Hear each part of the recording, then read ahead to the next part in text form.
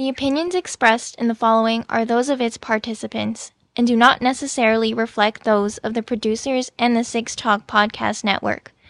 Also, the following contains mature material and mild language, which may not be suitable for all audiences. Discretion is advised.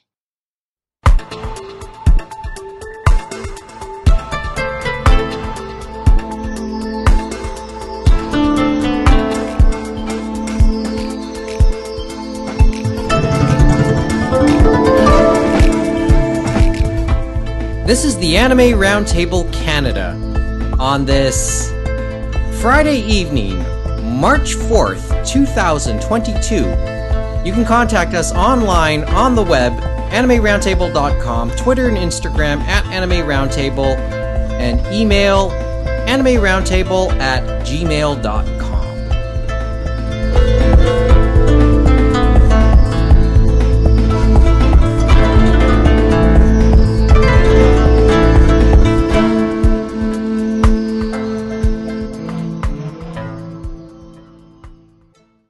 Good evening from Toronto. Mike Nicholas, James Austin, and Kevin Ing around the table again this evening.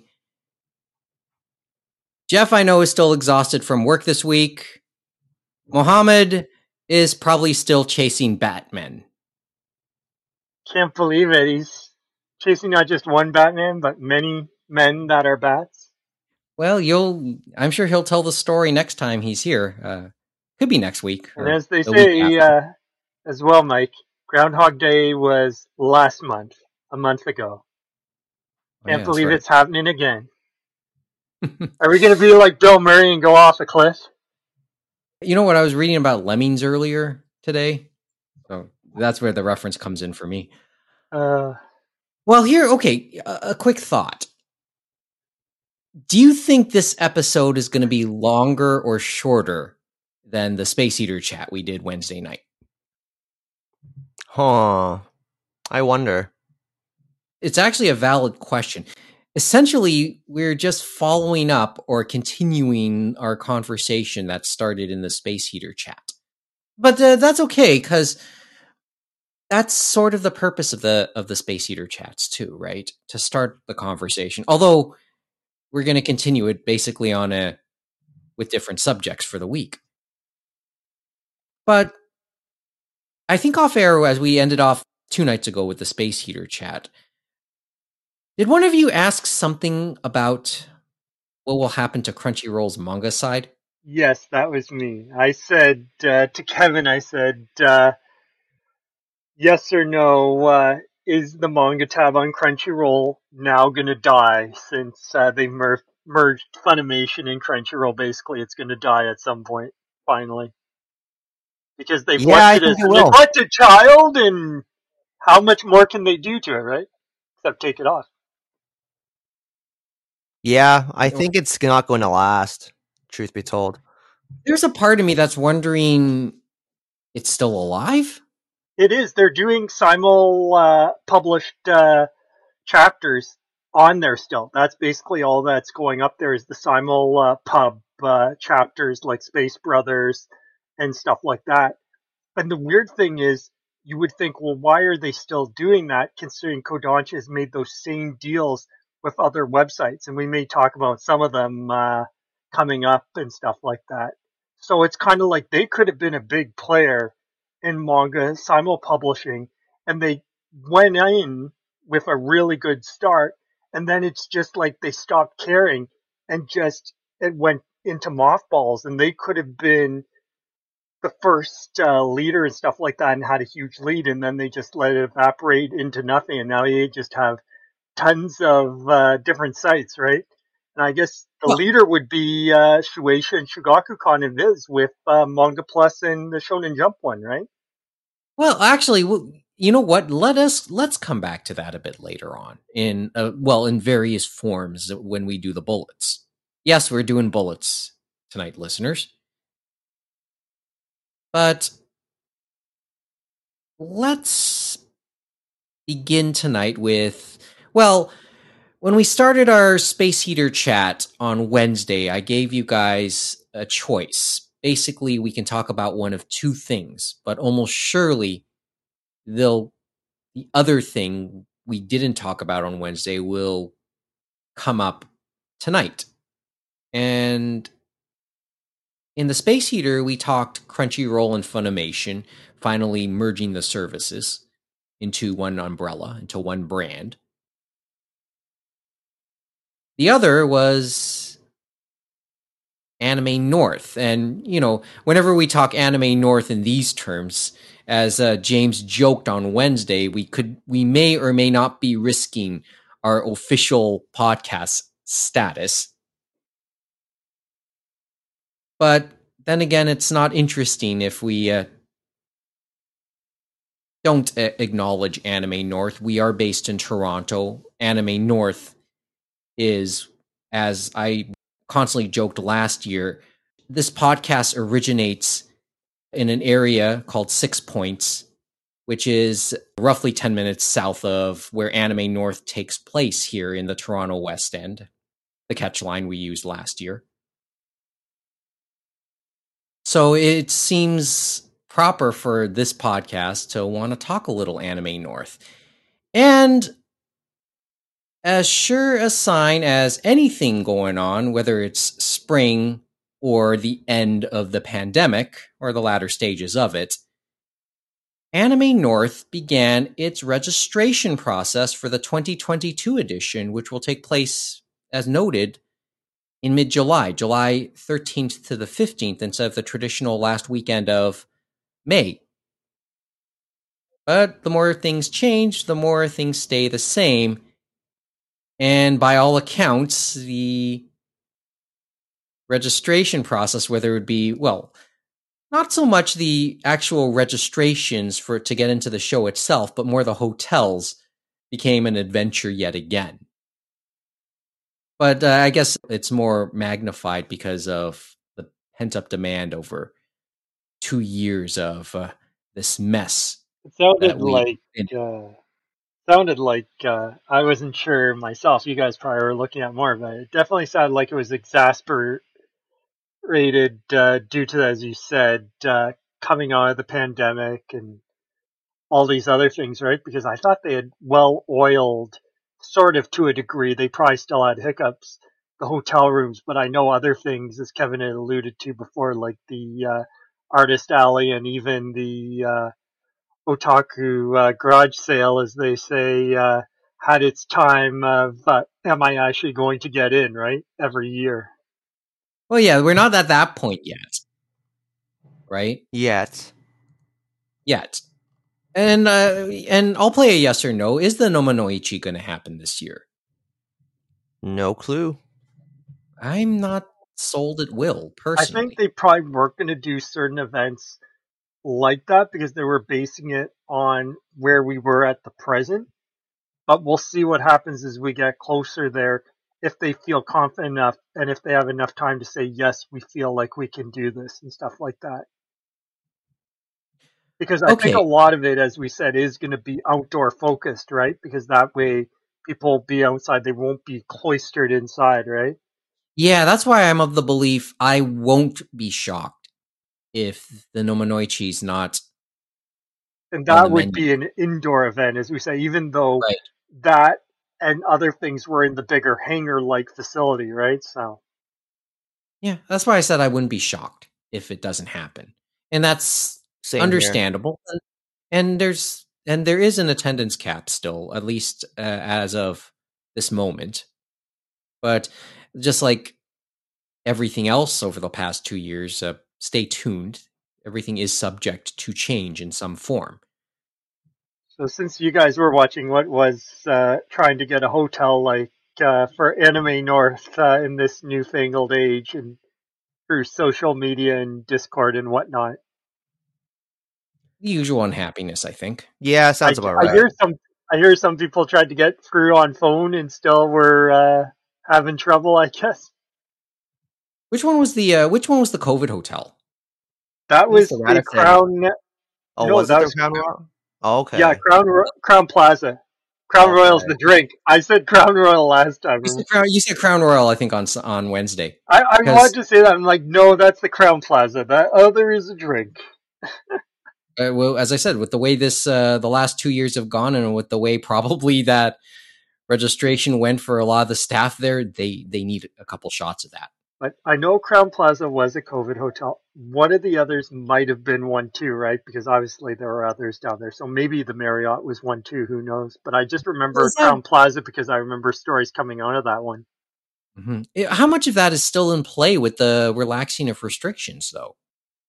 Is it really there? Is it still in use as such, or just not as much anymore? Well, not really at all, because remember they've changed it well before that. So they weren't, since most people were vaccinated and stuff like that. I'm not sure if they had any really available and stuff like that at a certain point, even end of last year. But especially now, I don't think you would have that in play for at least citizens of Canada and stuff like that, because they're saying, okay, you can just get a regular rapid test and stuff like that to use to enter the country. You don't need the higher level one, which people were complaining was expensive, remember?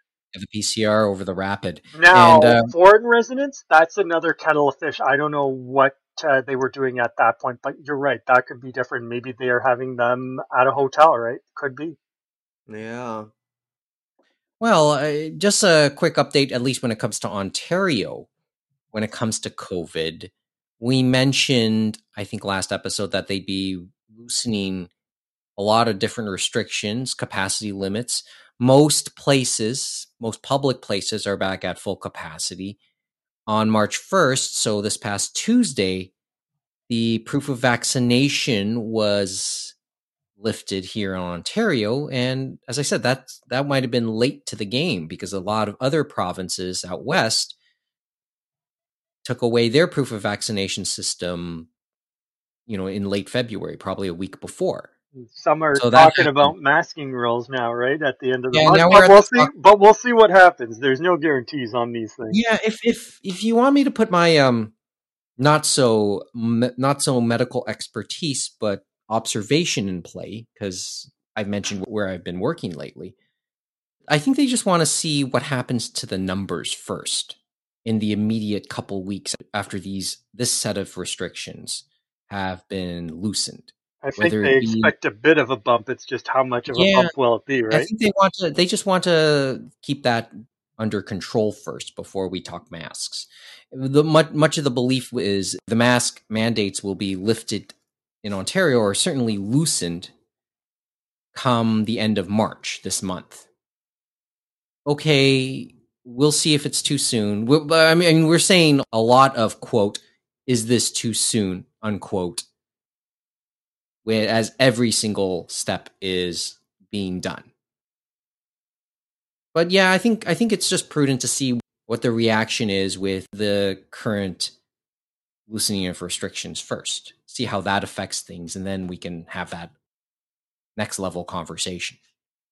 Yeah. It's interesting to see where we are and other places are. I know we were looking at Japan, and they're kind of going through a wave at the moment and stuff like that, and they still have even more restrictions on people entering the country. Like they have a cap on how many people, foreigners, are allowed into the country, and they actually have quarantine hotels. And it's interesting for their quarantine hotels compared to everywhere else, and compared to us, where the person flying in had to pay the full bill, right?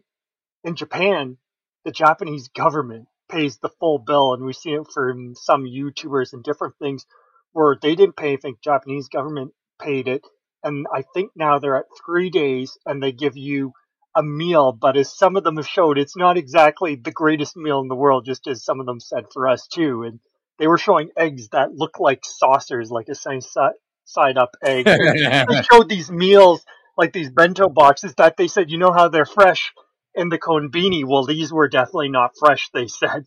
And so they had to order from Uber, but they said the way they translate things, they made it sound like they would be hoarding them and then giving to you them like the Uber delivery later on. But they said luckily they ordered one, and it came to them just an hour later once the driver said they gave it to the front desk. So they were happy that they didn't have prison food, as they said, for that one. But it was interesting. Like it was them in that room for 3 days. And then what happened is So they went from Narita to that hotel, which was not similar, like not like ours where they were close to the hotel, right?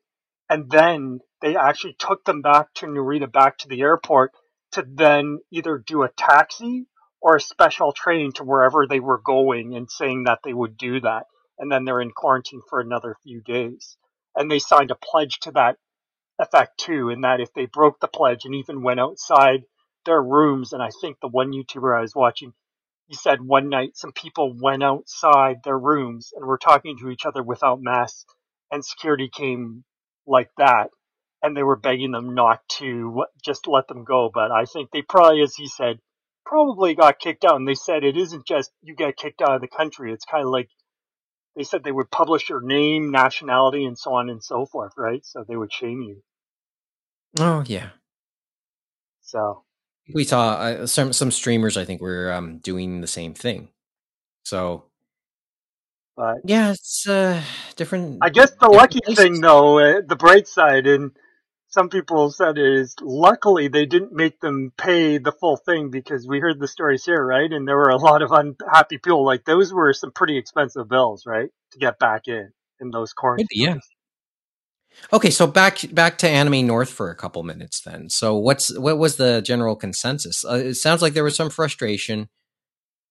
Various hotels didn't quickly make their room blocks easily not accessible. It's just that they just didn't seem to appear to a lot of prospective con goers. I guess it depends on the rooms people were looking for too, right? The Whether they were hotels- looking for single or double rooms with like 2 beds, or a single room with 2 beds. You know what I mean? Like those type of rooms. So I guess they said certain rooms were available and others weren't, right? It wasn't and certain as normal. hotels.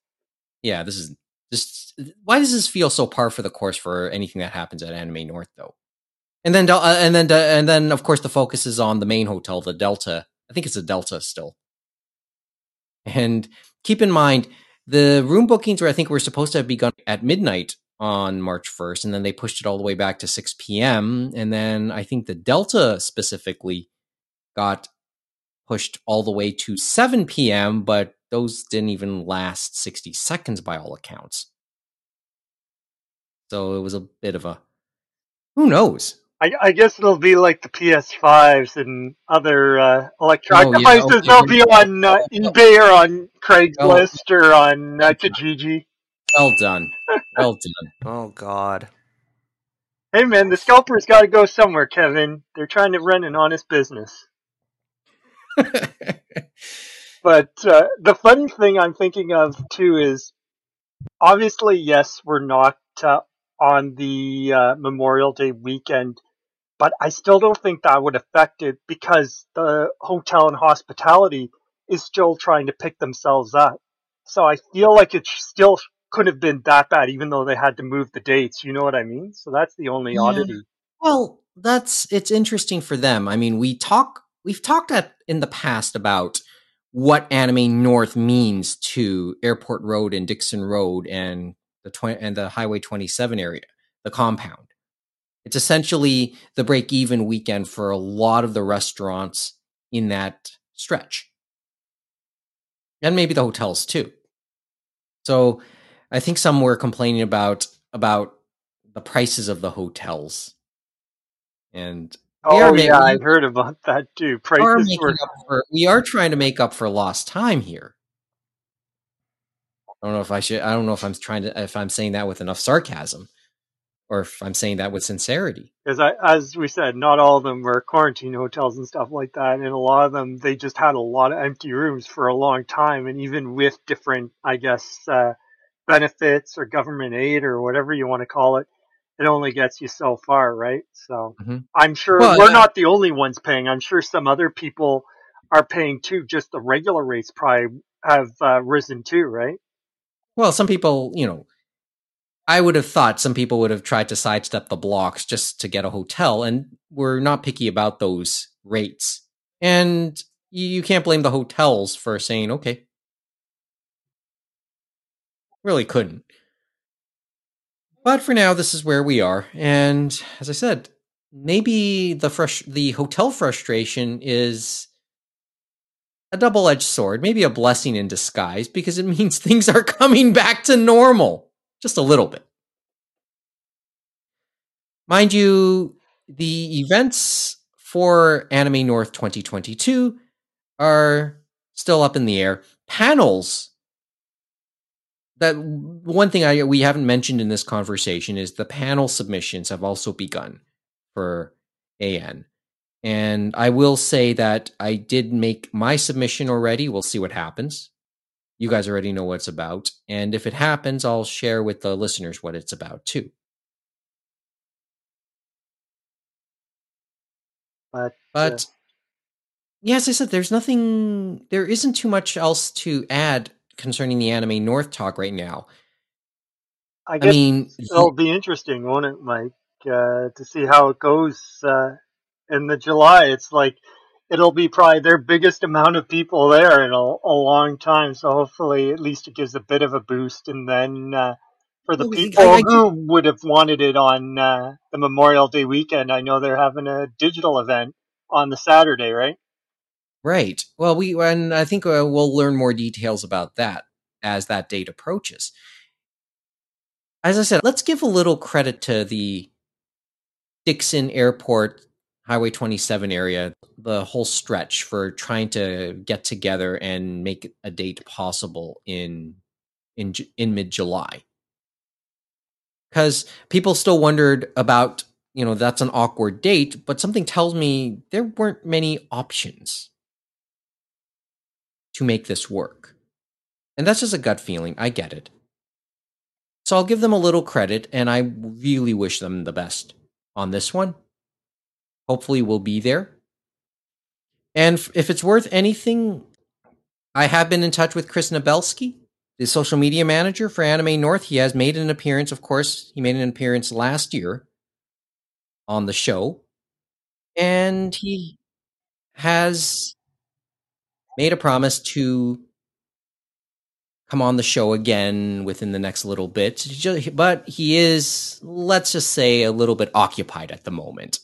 So we'll just wait for the dust to settle on what's going on there right now. But on the topic of conventions in Toronto, also noted this week by one of our regular listeners, Kevin D., he pointed out that rather quietly, the International Fan Festival updated their page. Well, not really an updated. They just put a tab at the top of their page announcing the postponement of the 2022 edition of the IFF, and that all memberships will be rolled into 2023. James, I just broke this news to you just before we went on air tonight, and you had a few interesting thoughts in reaction to that. You care to share them again? Oh, not surprising to say the least. As I said to you earlier, I said, I wonder what's going to happen with IFF Toronto, because remember, they've only had the one con in Toronto, and that's the one we all went to in 2019. Yeah, so long ago, and wasn't it? And on the Easter weekend, right? So, and I think some of that, as we made notes about that convention experience, obviously it was similar to the old CN anime conventions, or now Fan Expo conventions, and they did have a lot of focus on the guests, and they had guests from the US and from Canada and from Japan, especially strong Japan presence. And I wonder if that's some of the reason too for the cancellation again this year, because they want to bring in some guests, and that's kind of still probably hard to do. And the other thing being that you have to find a date, and that's going to be tough, especially with the Metro Convention Center, since it was a vaccination site and a few other things. So they probably are booked with people that want to have some space and stuff like that if they allow it later in the year, right? Right. Well, and just to preface it, just since this is my business, the Metro Toronto Convention Center still stands as one of the mass vaccination clinics in the city of Toronto. So it's kind of held up at the moment. And the situation on that is changes week by week. It's a very fluid situation. So, that's I guess another strike that worked against a possible 2022 edition of the IFF. And I think the other thing is probably they want to focus on just maybe their main event, their one event, which would be the Vancouver event, right? So probably they put their eggs into the Vancouver basket and they said, you know what? We'll give it another year and then hopefully we'll be back to some normalcy and find a good date in 2023 and then start from there, starting fresh, right? Like it's year one and then hopefully have that similar date each year maybe. You brought up an interesting point, James, and that point was the Japanese guests. I mean, we just talked about what quarantine could be like in Japan, and I think any convention, like how many of the anime conventions that'll happen in 2022 can boast Japanese guests? I think they're going to be virtual. That's if they're bringing them, it's going to be a virtual experience. So you definitely won't be getting autographs. That's what I can say. Well, maybe one or two will be able to say they'll have one or two Japanese guests, but some of them are streamers who have documented that getting in and out of Japan, or out and in, more like it. Some of them are citizens and stuff like that, and some of them are people on visas. So we've seen the both. They're documenting their quarantine issues as well. Mm-hmm. So maybe this is a prudent move, at least in terms of Toronto. I guess I'm curious to know about the Vancouver story later on and see if they are able to. Like, this line of thinking will go pretty much out the door if Vancouver is able to boast a good chunk of Japanese guests on top of just happening, period. So, as I said, you brought up some very interesting points in acknowledging the cancellation of the Toronto edition to come. But, okay, Kevin, you have a thought? Not really. Kind of sucks, but what are you gonna do, right? Well, you were into it. Like you came for one night, but it was for the concert, right? And I don't think they'd have a concert like that again, right? In 2022, unfortunately. So probably not. Probably not. We're never the desirable option anyway for most guests. Because I think they had concerts, obviously, in their other shows too, like in Vancouver and stuff. So that was another part of their experience. And so to take away from that, they probably want that more normalized experience again, as we said. So 2023 is the better answer. And that might be the same for Vancouver too. So you think Vancouver is still going to happen this year? It could be a coin toss, I think. At least they usually have it in the summer, so I think they'd have to push it to fall, I think. And they could do that because it's not like they're getting snow out in Vancouver. They usually just get some rain most of the time. I would closer say to the coast. I would say coin flip, but the odds are better than IFF here in Toronto ever would have been. I'm guessing Jesse would probably have a better idea of what's going on over there, maybe than us. Remind me to give him a call. The East Coast, that's for sure. Yeah, remind me to give him a call sometime. Well, on the topic of having people we haven't had on the show for a while, right? We're venturing. We're venturing here. But I think that's enough about the conventions that are going to happen and we wish would happen, or once again happening in probably a lighter form. And I know those discussions are far from over, at least within the next month. Once again, we are endeavoring to get Chris Nabelsky to visit us again, and we hope it'll probably be pretty soon. Okay, moving on. We're now about half an hour in. I guess you should get to the bullets, Mike, as they say. Yeah, so these are presented in point form, but could become full essays. Sometimes we go back to old ones, which I think probably we should maybe for the first one, Mike. Remember we had talked about a few episodes ago, Totally Not Mark and stuff like that? Yeah, we talked about his update, and you had mentioned about this other YouTuber, Suede, and I then went back and looked at it, and it kind of offered an interesting counterpoint to the progress we thought we might have had and stuff like that in that arena of I YouTube. hinted that this would be a bit of a more cat and mouse. Now we get to find out. Well, this is not like Sometimes they can throw a hammer at you, and they can basically throw a slap suit almost at you because Suede, he's from New Zealand, and he does the Pokemon Journey series parody review on YouTube.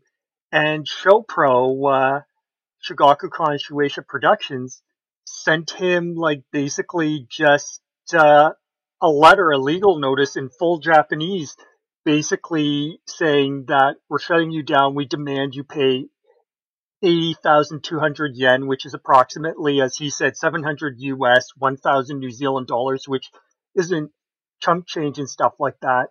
And that basically they would delete his channel in 3 months and stuff like that, and so on and so forth. And he actually had to go through and basically find people like lawyers to say, can you help me deal with this? And that's a tough thing to do.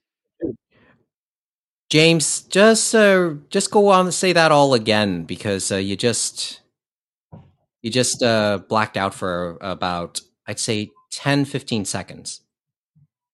Okay. In regards to Suede, I guess it was interesting in regards to the slap suit. He got a notification, and I'm not sure if it was through YouTube, but attached to it was a letter in full Japanese saying that he had to stop his, I guess, videos and stuff like, and delete his channel, and that they were going to charge him, I guess, 80,200 yen, which was approximately 700 US. They're saying in the ballpark of, or 1,000 New Zealand dollars, where he is from. And that's interesting that it's taking time to find lawyers and that to help him deal with this. And so there's these different costs, right? And it adds up where you don't want to fight it. And basically, once he got to someone on the Japanese side, a lawyer that could kind of help him out, he said, well, where do I pay this? They don't really tell him anything. And they said, well, this is going to go through some legal process, and then they'll get back to you, I guess, of where to pay this if you do want to go that route, which he said this final video that he did, all the views and the money done from that will hopefully go to pay this charge or whatever against him. And the other thing is, as the lawyer told him, he said once they've like sent it through the course, and I guess they go for ShowPro or Shigakukan Shueisha, they are probably going to have it on there that if he goes into Japan, they'll want him to pay that money, or else they're going to send him somewhere, right? Like, or not let him in. I guess if he's allowed to go home, that's a good thing. But it's interesting because he said this tactic disarms YouTube's ability to issue like a counterclaim through their YouTube system and stuff like that, and that it is expensive to fight back and stuff like that. And so this is the side step I heard about. And this the geo-blocking solution, which we had talked about before with Totally Not Mark, where you say, I just want my videos to be in the rest of the world, but not Japan, may not work because they're going to sue you for past videos that were available in Japan, even though they're not available anymore. So there's the sidestep right there. And it's like, and he was thinking to himself, and many others were like, well, then what happens to Totally Not Mark, right? If they decide to go for a nuclear option, and other companies in Japan decide that. Yeah. And sue for damages or whatever, and just start with that small amount, knowing they're going to have to like find lawyers, find people to help, find people to translate these letters and stuff like that. So it's these little costs that keep on adding up until you finally give up. And then your channel is going to be deleted, remember, because they've just told YouTube, oh, we've issued this legal summons and this legal challenge to to this person and struck down their channel. So that's what he's had to do. He's had to shut down all his life's work and start afresh from the start, which is hard to do, right? It's an uncomfortable thing to listen to be quite honest. I mean, I haven't seen much in the way of Suede's material. I haven't seen too much of Totally Not Mark's. I sympathize. I just don't get a chance to really watch it myself. Yeah, and they're on two big things that they did, different parody and review and things like that, where you're looking at stuff from Shonen Jump like Dragon Ball and One Piece, and then in Suede's case, Pokemon and stuff like that. And trust me, those big ones, they definitely have, they feel random, right? Who they go after, but it's interesting to see where it'll end up, because the other thing is they got to settle all their stuff at home too, because as many people have said, YouTube in Japan is different from YouTube in other places because of fair use and how it's enforced in the rest of the world compared to Japan, where it isn't really there. And that weird thing there too is, if they're going to go after people this hard, right, on YouTube and do a nuclear option like a slap suit or all this other stuff, then you know who they should be issuing slap suits to. They should just get rid of all of Comiket and slap suit the shit out of every creator there at Comiket, if they're going to be acting that way and be like consistent across the board, right? But it's like the real world is one thing and what they've done and know is one thing. And then this unknown world of the internet is just a confusing mess to them, right? So what's your theory? Why don't you think they go after Comiket? Well, just to clarify, it's been known that they're more tolerant of Comiket because, you know, it's all local. It promotes, you know, discussion and fandom, and it keeps the fandom alive, I guess. Like it kind of goes hand in hand. It's like, you know, we scratch your back and you scratch ours. Basically, it also is kind of a proving ground of sorts too. Like a culture that is. Remember, we had we've read many articles, and we read it, of course, again in the one from Matt Alt, of course, his book. But it's that idea that this culture grew up over time and stuff like that. And obviously, some of those people from the first Comikets and stuff like that are now in the industry and stuff like that. And some are in different positions of power and different places where they can help understand this event and understand the concept that they feel it's still a good vehicle, even though, yes, they're in violation of copyright technically, to let this go on and stuff like that, and work hand in hand with them. And so that's why it's interesting when you see that, and then you see the online world, and they're still in this very rigid, old-fashioned mentality and stuff like that, when they have this other physical event that you would think would be similar idea, right? Where they could use some of that idea and say, you know what, we shouldn't be as tough on the online world, and then set up a way to move forward. And some of them I know on the video game industry, even though they feel that the stipulations they put on people on Twitch and YouTube and stuff like that for the video game companies is still strict, like for Atlas, for Capcom, Konami, for Nintendo and all that stuff. But at least they have something, right? It's like the anime manga field is kind of, I don't know what they have. It's like just kind of slapdash, okay, we're going to let you exist one day, and then the next day we're going to shut you down by either striking your channel or by sending you a slap suit notice. There's a part of me wondering, is the divide based on, like, is it foreign, a foreign thing? Because you look at Totally Not Mark, not Japanese. Suede, not Japanese. And I know this is not, like, this is an uncomfortable premise. I get that. But then again, keep in mind we hear stories about, well, they go after Japanese YouTubers too. No, they definitely do go after the Japanese YouTubers, and that's why their idea of doing things is very different than the rest of the world. And even, I forget which one YouTube channel it was in Japan, and they were a team and stuff like that, and the one head guy told the guys below, said, oh no, we're good and stuff like that. and they were doing like movie reviews or something to that Yeah, effect, that's and the they and got that was shut mentioned by one down of the. so hard and fined so hard. And if that had been anywhere else, they would have been fined. They could Oh have no, I thrown their think channel. They that could, was mentioned by various by the Trash Taste Gang, I think. yeah, they had mentioned that one too. Yeah. Oh, so I think this is more the Japanese, the way of doing business. This divide is more based on maybe generational technology type. And there is some of that too, right? And it's weird because you have that explanation. I'm sure some of them are having that explanation saying, hey, you guys have Comiket. You've made these relationships. You've seen how you guys can work hand in hand. The same can happen between you guys and the online world and stuff like that. So this is one of those kicking and screaming metaphors that I often use when talking about, well, what's next for the Japanese side of the industry? Like, this is another layer to that ongoing discussion we've had over the 2 years of the pandemic. And it's kind of similar to the next two stories we're going to look at. Kind of remember how I mentioned about, and we've mentioned both me and Kevin about manga and stuff like that.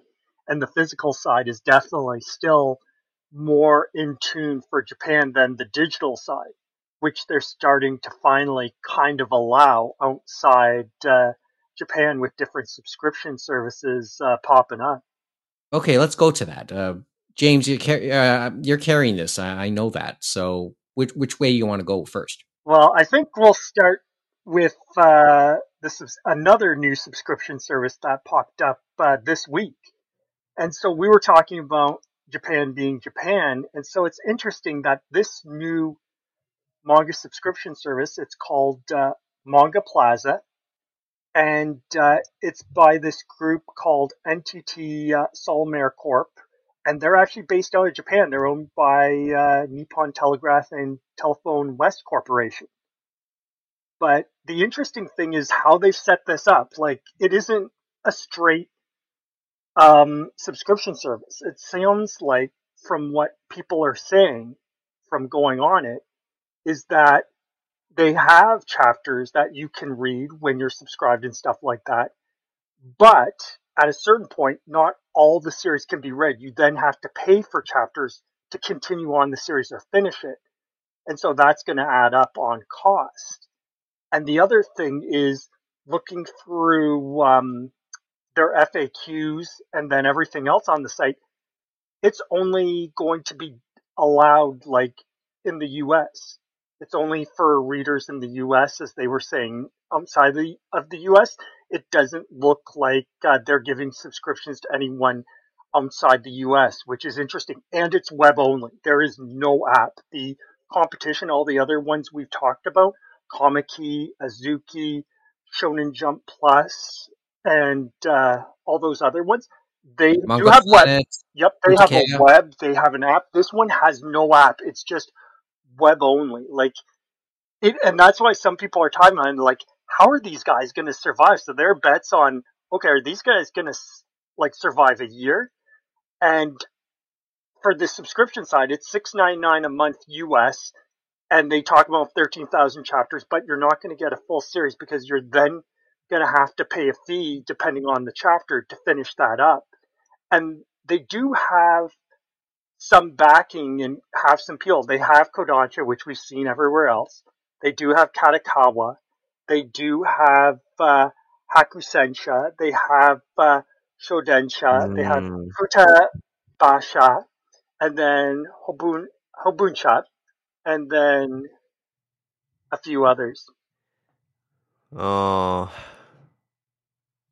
Well, okay. What's your first blush on hearing some of this, Kevin? Because I know because you're very much a manga guy too, but maybe not so much. I get it. Maybe not on the online stuff, but Well, me and clearly, Kevin won't be able to access it, that's for sure. yeah, that doesn't help because no one gives a shit about us up here. Or anywhere outside the US, right? It's weird because it's US only, but they're running the whole thing out of Japan. And I was watching a YouTube thing this week, and one of their sponsors was this Manga Plaza. So they were definitely spending ad dollars to go to YouTubers and get that word out there and stuff like that. And it's interesting how many people went there and it's like, okay, this is fine. And then how many people were outside the US and say, what the heck am I looking at? It's like, can't get on. Okay, so it's $6.99 a month in US dollars. So that's, if it was available to us, that's probably around $9 to $10 a month. I'm not sure if they even do annual subscription fees, to tell you the truth, Kevin, Nope. because I couldn't even get to the thing. It sounds like it's just monthly. Nope. No yearly option from what I can see here, because I'm looking at their site now. I don't see why I can't just read my Kodansha manga elsewhere, like And that's what I was Azuki thinking or too, yeah. Amazon. And then, yeah, having those other like smaller pubs is nice. It just really depends on, you know, if they have content that you can't get anywhere else. So it's going to come down to exclusives. Yeah. It's interesting. Because to me, Azuki would be a little more appealing, to be honest. Plus, like, you know, if you follow the industry, like, you know, some of the people involved, like Evan Minto. So like, And they had people that worked on the Crunchyroll manga side and probably wanted to do exactly. things, but now they can actually do it by themselves. They've made some inroads with smaller pubs we know are going to stay there, like Kraken, where they're going to have first rights to show that online to people, which will be a nice thing. They have Starfruit, which is some Yep. very unique manga stories They have that some good you stuff. don't see. And Yeah, then, of course, Starfruit you has have the some good big stuff. Kodansha catalog that is being put up on there, and the simul pubs as well. And Comic Key is another one where they have Kodansha titles, but they have other interesting odd titles. Like I know they have Arte, and they've been putting that up each week. And for them, those ones you can read it like the first week for free and stuff like that. It's kind of like obviously not as long as say the Shonen Jump app or Manga Plus and stuff like that, but you do have a bit of a free time to read that first chapter. And the one that I know you have to pay and stuff like that to do it, but at least they have app and web, I believe was Manga, was it Manga Mo? Manga Mo? The one Oh yeah, that Manga Dallas Mo, Madonna, yeah. Dallas Madonna was involved with. Yep. That's there. And I think they, I still get, their app is on my phone. I get notifications. I've hardly ever opened the app. I'll I be haven't honest. really done anything with that, and I think theirs is a full-on pay option. You have to actually pay to get in there, and I can't remember if Azuki you can read like maybe the first few chapters free, but then to get the rest you have to pay and stuff like that. But some people went on the Black Friday deal and got a year through that. That's what I did, and I actually enjoyed what I've seen so far. Doesn't mean I'll subscribe again, but Hey, it's a good press. well, I figured the king, like we had talked about how Crunchyroll could have been the king, right? Like they were the first mover and they could have had most of the market, but then they started strong and then just died. It's like they just stopped and something happened. They said, well, here we go. And then they said, you know what? We don't really want to be here. We want to stick to anime.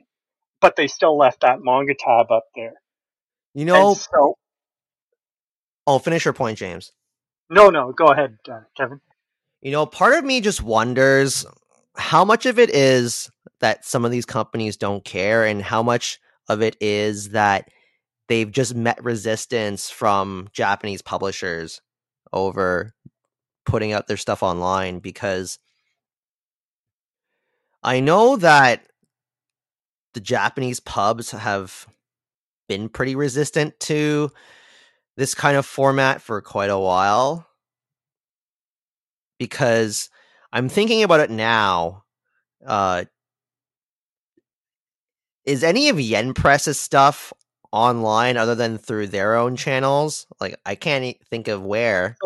So actually, that's where I was going to get to Kevin. So the thing is, at the present, I would suspect at least Shonen Jump Plus and the Manga Plus, those ones that are Shueisha, Shugakukan, and Viz, those are probably your top ones right now.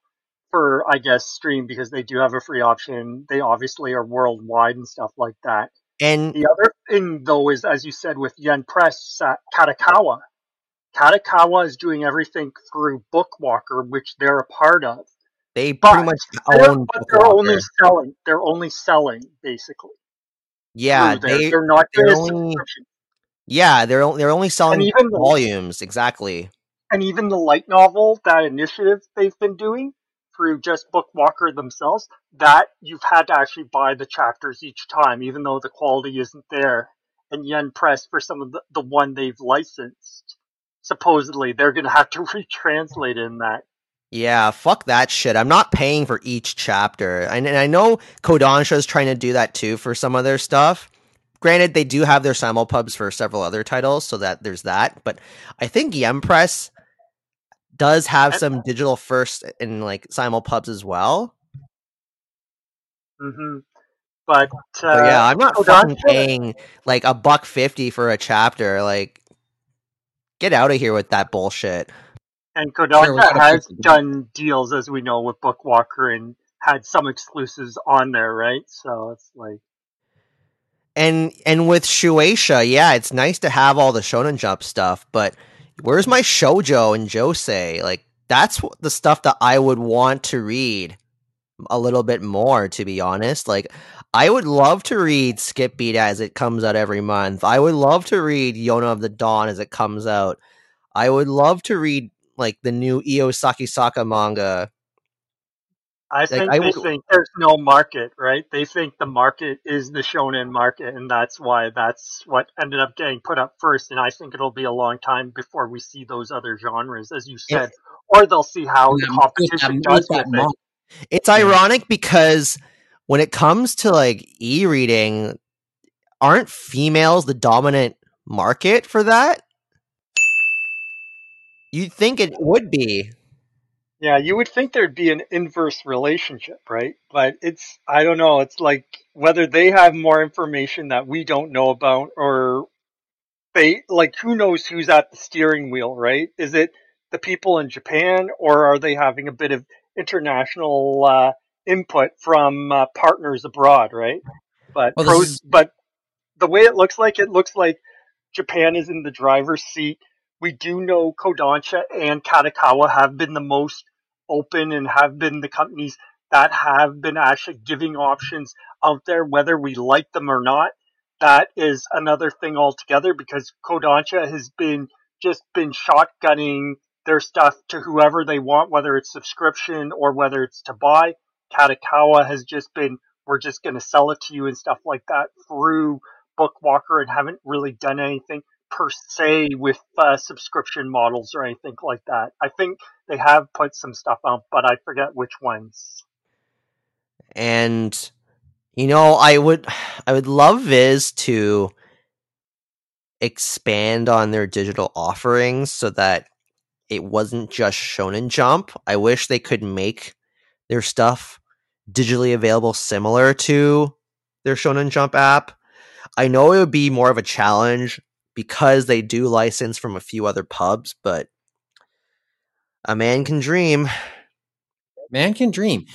Which now brings me to some of the thoughts. Like, when we planned out this episode this week, one of the things that we knew what was going on in the industry, ICV2 was doing Manga Week. And we did look and skim over some of it, and none of it really popped out to any of us. So we're not, by and large, we're not talking about it at length like we did last year. But one thing that kind of stuck out to me, and it's only in relation to just what we just talked about, the guy from Viz, what's his name? Kevin, Hamrick. Yep, Hamrick. Kevin Hamrick. Kevin Hamrick just said, yes, the supply chain issues are still a thing, but when it comes down, in not so many words, he just said sales are up again on everything. It's just that he hasn't seen it really go that way on the streaming side. It's gone up, but not at the same pace. I think that was the line he used, or something to that effect. So we haven't seen it really there. But you may have just kind of addressed some of that with what you said, Kevin. It's maybe this is a chicken egg argument. So that was just a takeaway that I got from it. And it depends on the expectations, obviously, on the Japanese side and what the partners presented and stuff like that. And it kind of brings us back to a story I saw last month.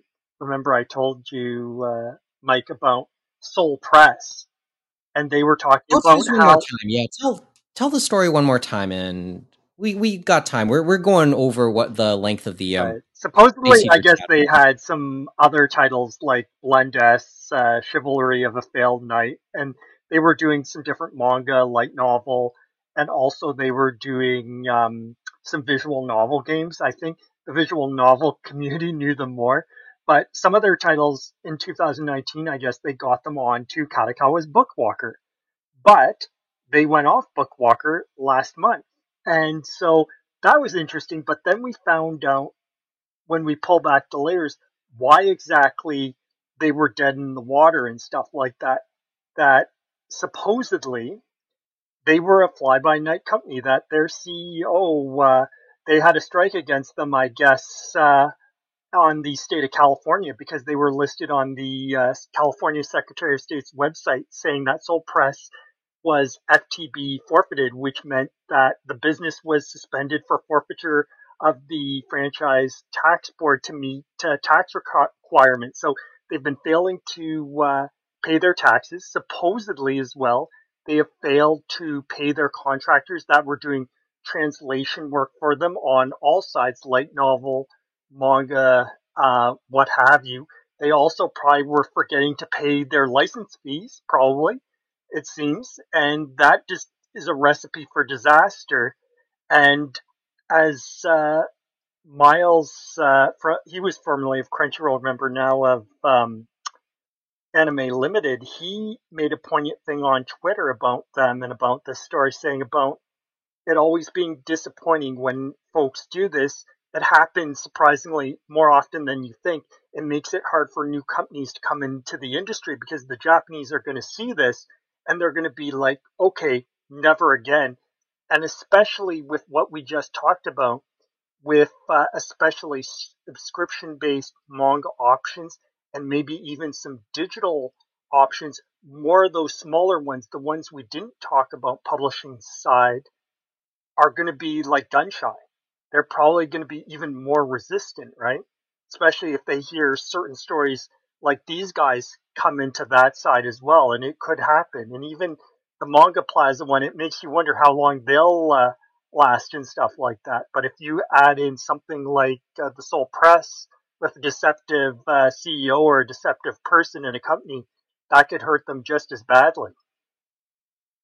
So what's worse, this or remember MangaTube last year? Ah, Well, it's like, I hate to tell you, but we had another one the past 2 weeks. Remember the Yaoi paddle that fell in the UK? That one I think is really competing that for one on the topic. competing Nice with link. AnimeTube. Nice link. Yeah. Okay, so Yaoi Paddle. Let's talk about this one. Aside from it's a failed Kickstarter. Well, Oh, supposedly, what was it? Henda Ne, which I guess was, debates are there whether they're the original thing of the Yaoi paddle for Henda Ne, but they supposedly did an intellectual property dispute against this Kickstarter. So that's why it's down. But even then, people were going after this Kickstarter because they're like, why are you doing this? The Yaoi paddle is probably the worst thing that ever came onto the convention scene, as they said, because obviously it led to different things like harassment or unwanted hitting. And we admit, we were there, Mike, and I think even Kevin may remember them yelling some things in the dealer's room, the guy selling the Yaoi paddles, remember? And I didn't see anyone do anything untoward with it, but I could see how a Yaoi paddle could be misused. I guess the worst thing that could happen is if you had the Yaoi paddle and the Yaoi on one side, and then on the back they probably had 3 hugs, right?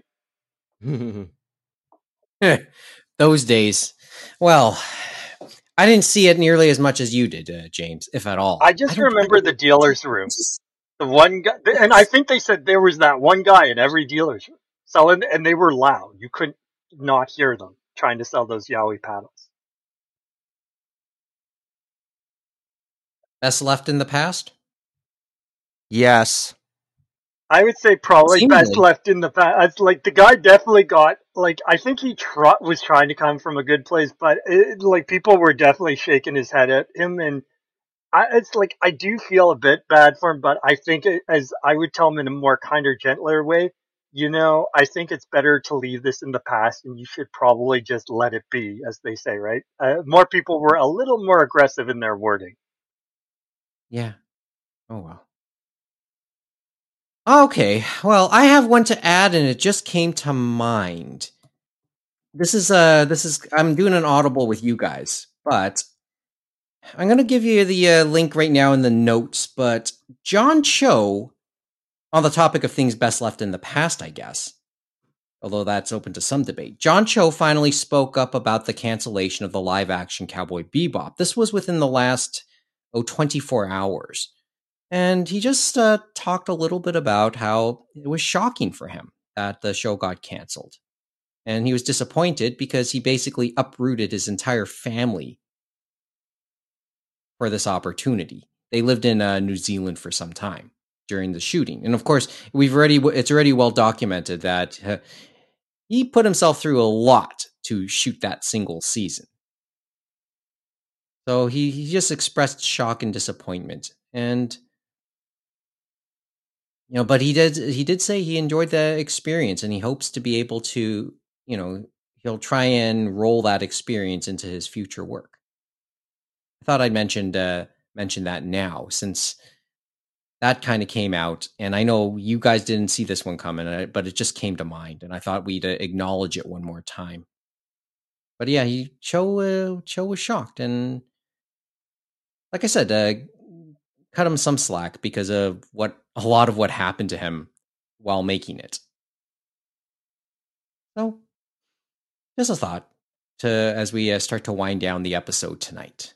I guess it's one of those things where sometimes they're given another chance, right? But I guess, as we say, it can be vicious, I guess, in the new streaming age and stuff like that, because whatever metrics they were using, unfortunately, they got behind the eight ball and they decided not to let it go. But as they mentioned in this article, and we've talked about a few others, right? It's interesting that they're going forward with One Piece, with Yu Yu Hakusho, with a live action Gundam movie. And some of those are being done through Netflix and stuff like that. So it's interesting; those are still going to Beyblade is when that was announced too. Oh, yeah, I had mentioned Beyblade, and the Beyblade one is interesting because I think for that one, it is. I'm just going to take a look. It's being produced by Jerry Bruckheimer, and I believe that one, who knows? These things change, right? So it may end up being just streaming, but it sounds like it's something maybe they're going to put into theaters and stuff like that. But this one, I was joking with the guys about, I know on the Discord, about saying, is this the summer blockbuster we deserve? Or would you rather watch, or would you rather watch Battleship? Would you rather watch Battleship? I'd rather watch neither of them. You could watch Battleship while playing the board game, right? See which is better. You could do the same with Beyblade. It's like, get out those Beyblades and start playing in the theater while you're watching the live action. Kind of like how when they do that monthly showing of The Room in that theater on Gerrard Street. I've heard stories of how there are people who just throw footballs back and forth to each other throughout the whole screening. Oh boy.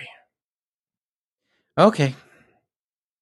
Anyway, I thought I'd put that one out there just before we ended it tonight. Geez, I don't know what else to mention this evening.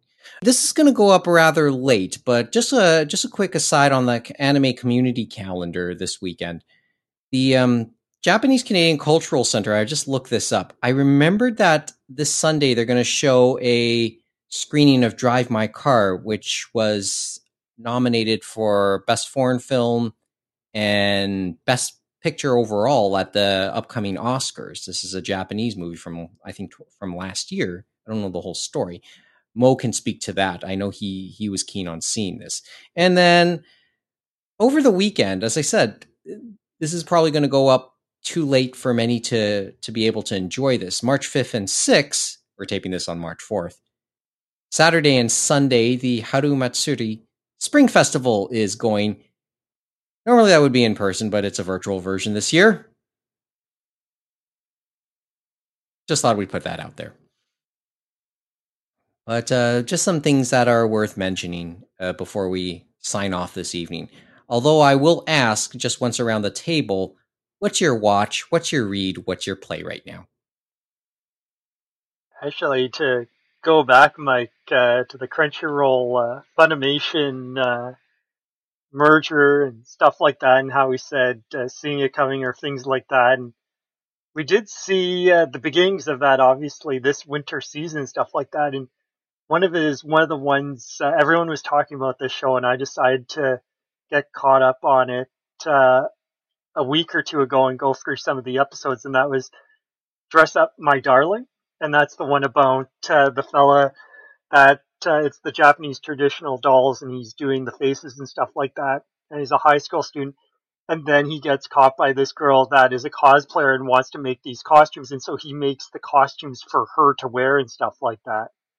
So Dress Up My Darling's on Crunchyroll and Funimation, both sub and dub, and the dub is actually being done by the guys in Texas, of course, for Funimation and stuff like that, but they were doing it on both, so I guess we kind of saw a bit of that foreshadowing coming, right, with this season having them on both. We just didn't know which way it was going to go, but that's been an interesting show to watch, and that one I heard is licensed in North America for the manga, and it's by Square Enix, is bringing it out here. They have, I think, 2 or 3 volumes out.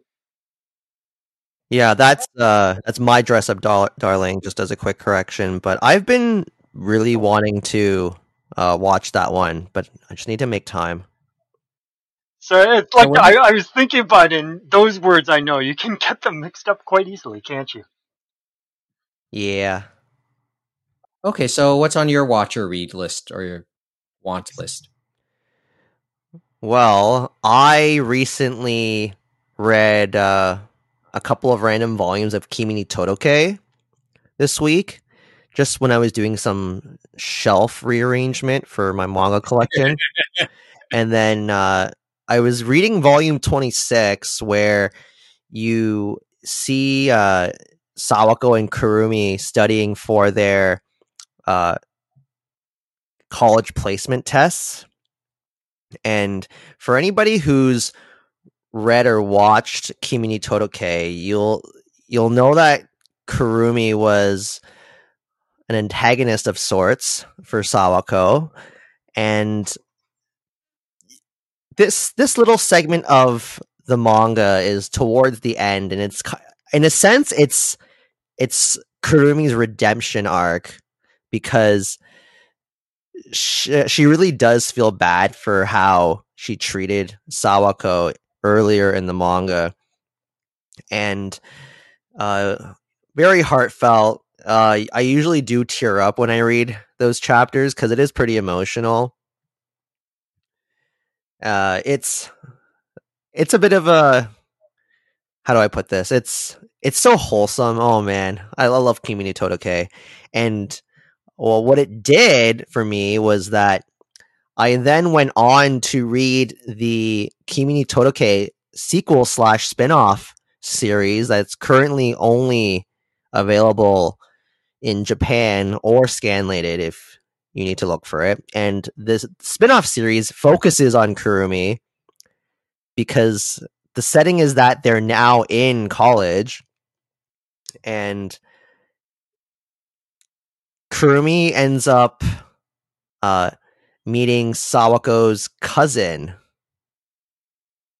And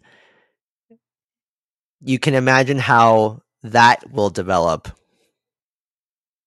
So it's kind of like how Peach Girl had that spin-off of Sai.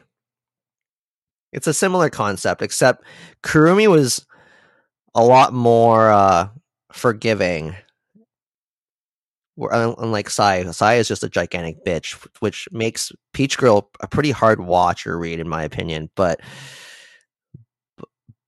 I digress. I just devoured those chapters because Karuhoshina only publishes it irregularly, so you might only get like 2 or 3 or 4 chapters a year. So Yeah. Hopefully Viz puts that out at some point, but it's still pretty soon. Like, I don't know if they'll put that out anytime soon because there's only 9 chapters out in Japan.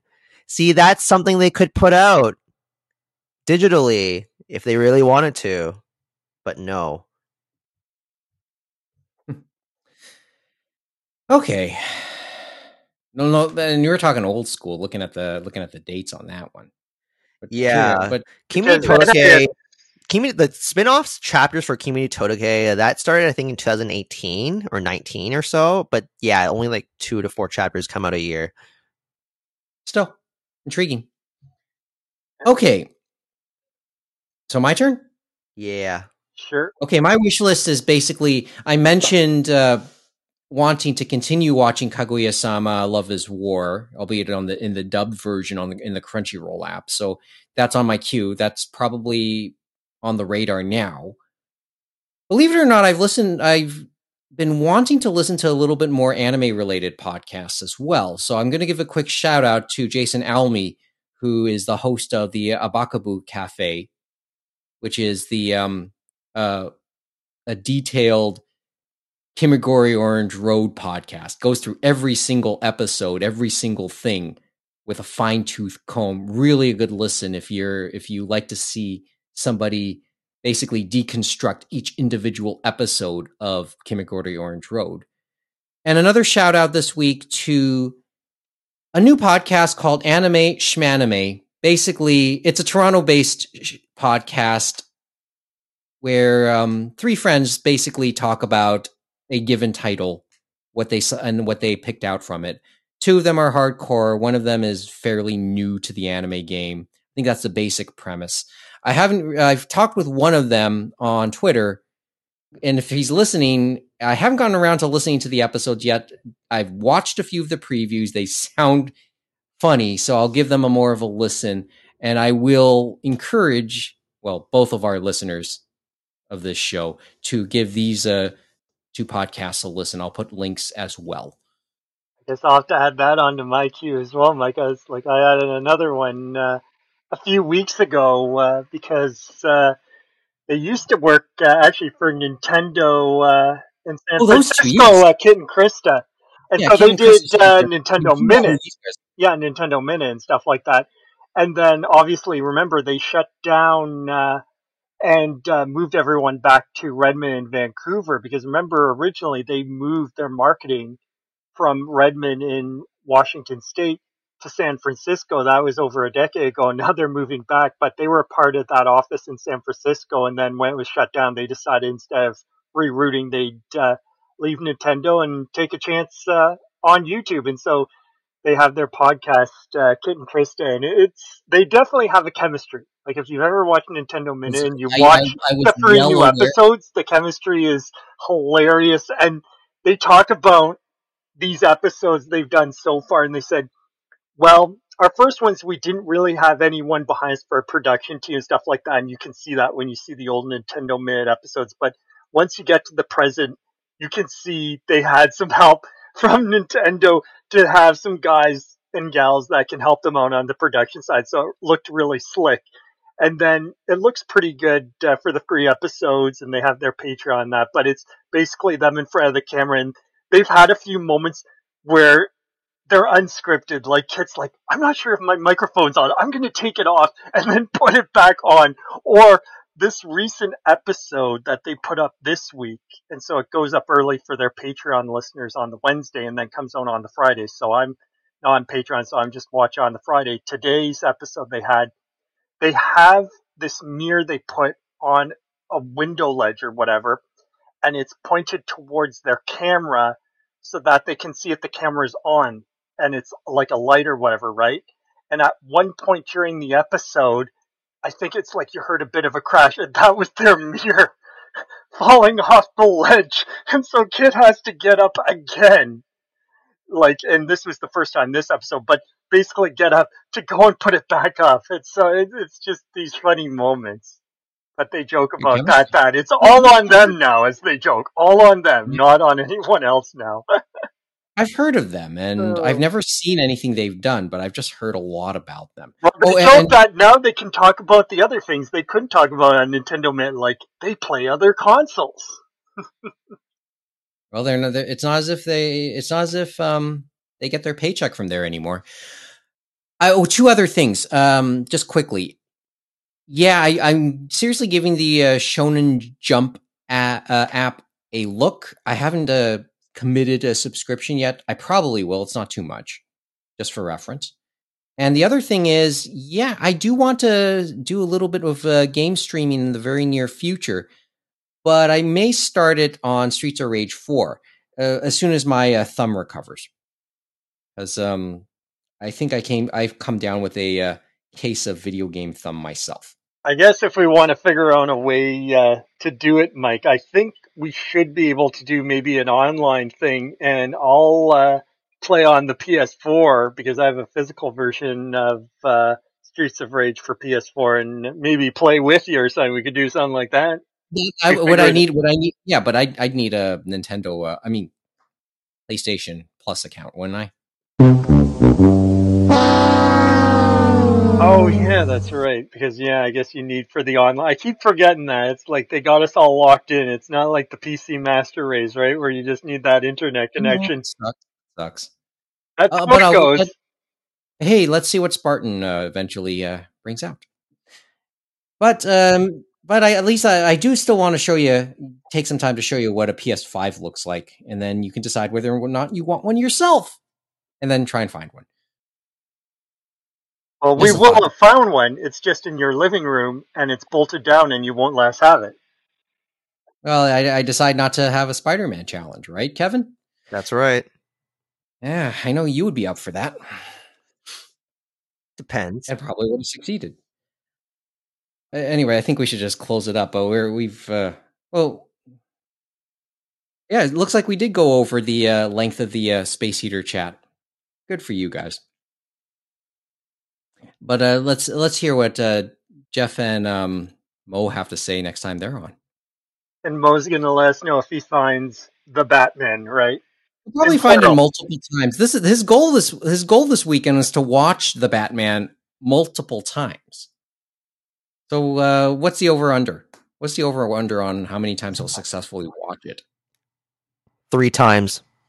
You say 3? I'm gonna say 4. I say 4. You say 4? Why not? I'm thinking 4 myself. But let's find out the number. And it's not as if we're putting money on it. Heavens knows I know how to lose a bet.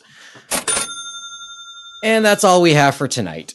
If you have any questions or comments, first time listening, once again, we'd love to hear from you. animeroundtable@gmail.com, @animeroundtable, animeroundtable.com. And don't forget, we are on Twitch, twitch.tv/animeroundtable, and anything we do there is archived on our YouTube channel. There's only 2 items that are there right now. We're hopefully going to add something this week as soon as I can figure out, or at least have my thumb recover well enough. So there is stuff to come, hopefully very soon. And don't forget, on the podcast side, wherever you're listening to this, whether you're enjoying it on Apple Podcasts, Google Podcasts, Stitcher, Spotify, etc., give us a review if you can, because reviews, and especially good reviews, will always help us in said algorithm, the almighty algorithm. So, and hopefully help us get more listeners in the future. Kevin, you're on. 5 stars, please. It would really help us out. Truly. Yeah, and don't forget word of mouth as well. We typically do episodes, well, as the pandemic series had gone along, every other week. We are trying to do stuff a lot more frequently than that. We've fallen off the wagon just a little bit we are overcompensating with 2 episodes this week. But regardless of where you're seeing our stuff, we do try and add it wherever we can. So hit the subscribe button, hit the follow button on Twitch, or the subscribe button on YouTube, on all the platforms we're on, so you can be notified whenever we add something new there for your enjoyment. The theme song is called Fubuki Snowstorm by Piko Misaki, which is the title track of her latest album. Check out more of her music at picoinfinity.com or on her Facebook page at Pico Zen Music. So until next time, hopefully next week, good night from Toronto. Thanks for listening, and join us again for another edition of the Anime Roundtable.